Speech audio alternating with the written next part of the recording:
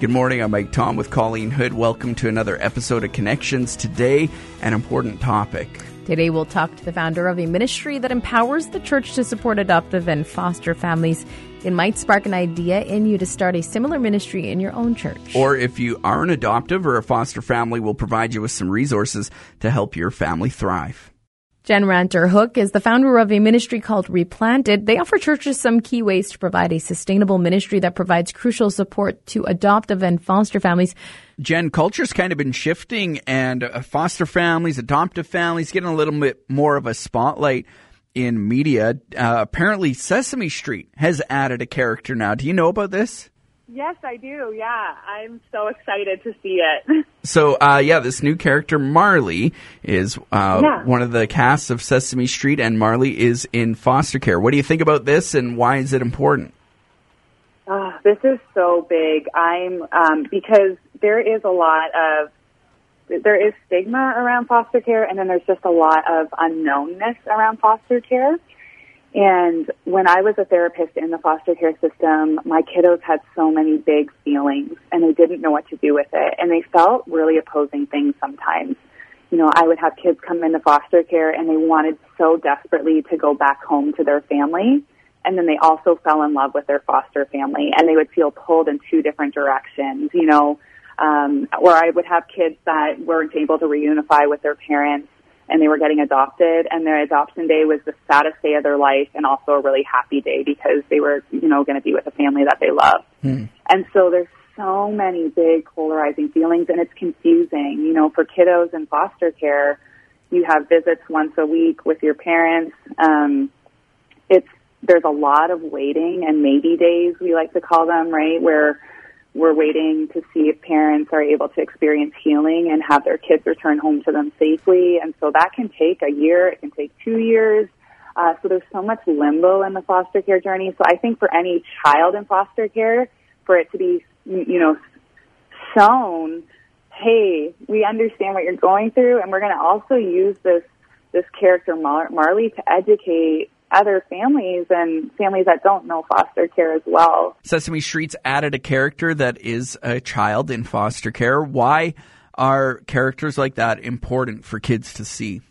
Because a lot of my kids, like I shared that example of the little boy who didn't want his foster parents to pick him up after school because he was afraid his peers would ask questions, right? So there was this unknownness about foster care and what it is and how to explain it. For a child who's in foster care and going through it all, you don't also want to have to tell your peers, right? Like, hey, this is what's happening, and it's so much, right? But if we can create a culture that's understanding about what foster care is and what's happening and what our kids have been through and all the big feelings that they might be experiencing, I think that's going to be really helpful. It also, I think, is going to be helpful, too, because sometimes when a family says yes to the foster journey and then a kiddo with trauma comes in, it can really impact the kids already in the home. And so, and that can be confusing for kids. Like, why is a child, like, why is my new brother acting this way? Or why are they doing this? And that can be really baffling. And so to have a character that's really showing, like, hey, they're acting this way not because they're bad kids, but because they've had bad things happen to them, and it's hard, and, it affects their brain, and it affects their emotions. And so, and that healing process takes a while. And so I think it's going to be a really helpful module for giving our kiddos permission for what they're feeling and that it's okay. And I think that's something that's going to be really powerful. I love how you call the kids kiddos because it just says to me how much you care about these kids, right? And there's just, I don't know, I feel a lot of love in that word kiddos instead of just talking about them as foster kids, right? Yeah, and I think ultimately, too, you touch on something, right? Like, I always tell my kids, like, hey, you're first and always a kiddo. Foster care is something you're experiencing, but you're not, your identity is not as a foster child. And sometimes that's what our kids experience and feel. And so I think it's really important that they always feel how precious and loved and sacred they are, no matter what they're going through, no matter what mess in their life they're experiencing and how they're showing it, that they're always precious and loved by us and loved by God. Do they believe that? It takes a little bit. I think when children have been hurt, there can be this ruptured love and attachment and abandonment that they feel, and so they're skeptical. They go into survival mode, and they learn to take care of themselves really quick. And so But when you're consistent and you're continuing to show up, and sometimes they'll unconsciously test that, right? Are you going to give up on me too? Or are you going to abandon me too? They'll push a little bit. They'll push a little bit. Yeah, exactly. And so when we continuously show up and say, yes, I see you, I love you, your voice matters to me, that connection is really important, but it's not immediate. It can take a little while. What would be some of your top tips, like top 1, 2, 3 tips for people maybe in the church that aren't fostering, but we come across kids that are in foster care? How can we help bring down those walls and show them that they are loved genuinely? Yeah. So there's this blogger called Jason Johnson I really, really appreciate, and he has this phrase, we're not all called to foster or adopt, but we're all capable of doing something. What's your something? And so, in terms of 1 to 2 or 3 tips, the first tip I would recommend if you're going to be a support system to a family is you need to be trauma informed. You need to understand what our kids have been through and then how to meet their needs well, because when we're not trauma informed and we try to support a kiddo and maybe we go into fight, flight, or freeze when we're in survival mode, and so we see that with our kids sometimes, right? And so sometimes what happens is support systems have good intentions, and they come in and they want to love on these kiddos, and then their behaviors are baffling, and they don't know what to do with it, and so they stop supporting, and that message just affirms to the child again that I'm a bad kid and I'm not worth it, So the first thing I would recommend is become trauma-informed. There's trainings all over the place. We offer a bunch of trainings. We do a conference as the Replanted Ministry. Empowered to Connect offers a simulcast that you can stream in your church every spring. That's all trauma, info, and I think that's really helpful. I think the next things would be consistent and really evaluate, and we talk about this in the book as support systems. We really unpack this kind of step by step. What are some questions that we should be asking ourselves? What can you do and what can you commit to?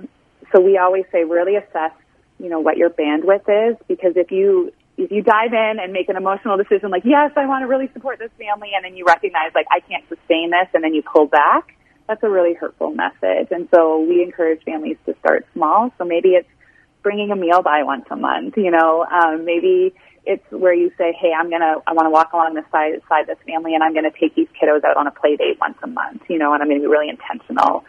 Whatever you're going to commit to, be consistent. So commit to doing that consistently every month for a ministry year, because again, this is really about loving on and investing in the lives of our kids. And Harvard had done a study that if a child can develop one trusting relationship outside of their family network, that drastically changes the trajectory of their lives. Wow. And so you could be that person, right? But it means you have to be intentional and you have to keep showing up, and so really giving an honest assessment of what that could look like for you is important. But mentoring kiddos is so awesome and valuable, and a really beautiful opportunity to show them they're so loved. Jen, you told us some of the top things we should do as people helping other families. What about some of the things we should not do? Yes, empty promises. Yeah, really avoid that, because our kids have experienced a lot of that. Yeah, I always say I recommend when you're initiating something with a family and supporting them to have a really honest conversation about what you are going to do. But making sure you stick with it and then being really practical with it. A lot of times we'll send out a text or something to a family like, hey, we'd love to support you. Let us know what we can do, or let us know how we could help you. Now, for families that need support, it can be uncomfortable and even awkward to take people up on that, right? It could feel like, well, I chose this journey, so I need to just continue to be a champion in this. And so asking for support is really vulnerable. And so I actually encourage people to rephrase that and just to say, hey, I want to love on your kiddos, and I would love to be a support to them. And I would love to once a month on a Saturday take them out on a play date so you guys can have some rest and relaxation and self-care time. Which Saturday this month works for you? And give them something very tangible so that they're responding with, hey, the third Saturday works, or hey, we'd love to drop off a meal this week. Would Tuesday, Friday, or Saturday work for you? Something very concrete that a family can say yes to. Yeah, instead of just saying, really let me know what you need, and then they never let you know. Yeah, no one does. So, exactly. So I think those are really, great ways. And And two, for us with the Replanted ministry, we help churches and organizations build support groups for families to connect and be in relationship, both parents and kids. And so that's a really great way if there's people that are like, hey, we really want to, like myself, I'm not a foster adoptive parent, but I feel really called by God to use my time to really support and love families, right? Because our families, they don't have time to build a ministry and build to support themselves. They're the ones that need it, right? So there's a really great opportunity for families that aren't in the foster adoption journey to show up and create opportunities of support for families. What's the biggest thing that you hope that they take away from it? Yeah, I think the biggest takeaway would be that adoption and foster care is really important to the heart of God, and there can be so much joy and beauty in that journey. But if we're not honest about the polarities that our families experience as well, and the realities too, we can be doing a lot of hurt to our families and to marriages and to our kids. And so I think a big takeaway is you cannot do this alone. We're meant to do life in relationship with each other. And so find your support systems. Churches, show up. The message has to go beyond foster care and adoption is beautiful, important to the heart of God. We need to show up when our families say yes and provide that support ongoing, and be a place of just complete, refreshment and rejuvenation and grace, and a safe place. And so my heart is that we just all do really tangible things to really show our kids how much we love them, and extend the love of God and the grace of God to our families. For people who want to learn more about you or Replanted, either the ministry or your book, how do they go about doing that? Yeah, so we have a website that they can check out. It's replantedministry.org, and all the information about what we are able to do and offer and support people with is there. The book information is there as well. It's available on Amazon or Barnes & Noble, different places. And through our publisher, Templeton Press, and our conference information is available there as well. So that would be a really great place to go. A big thanks to Jenn for sharing her heart for kids in foster care and adopted kids and how the church can minister to them all. We'll talk to you again on Connections.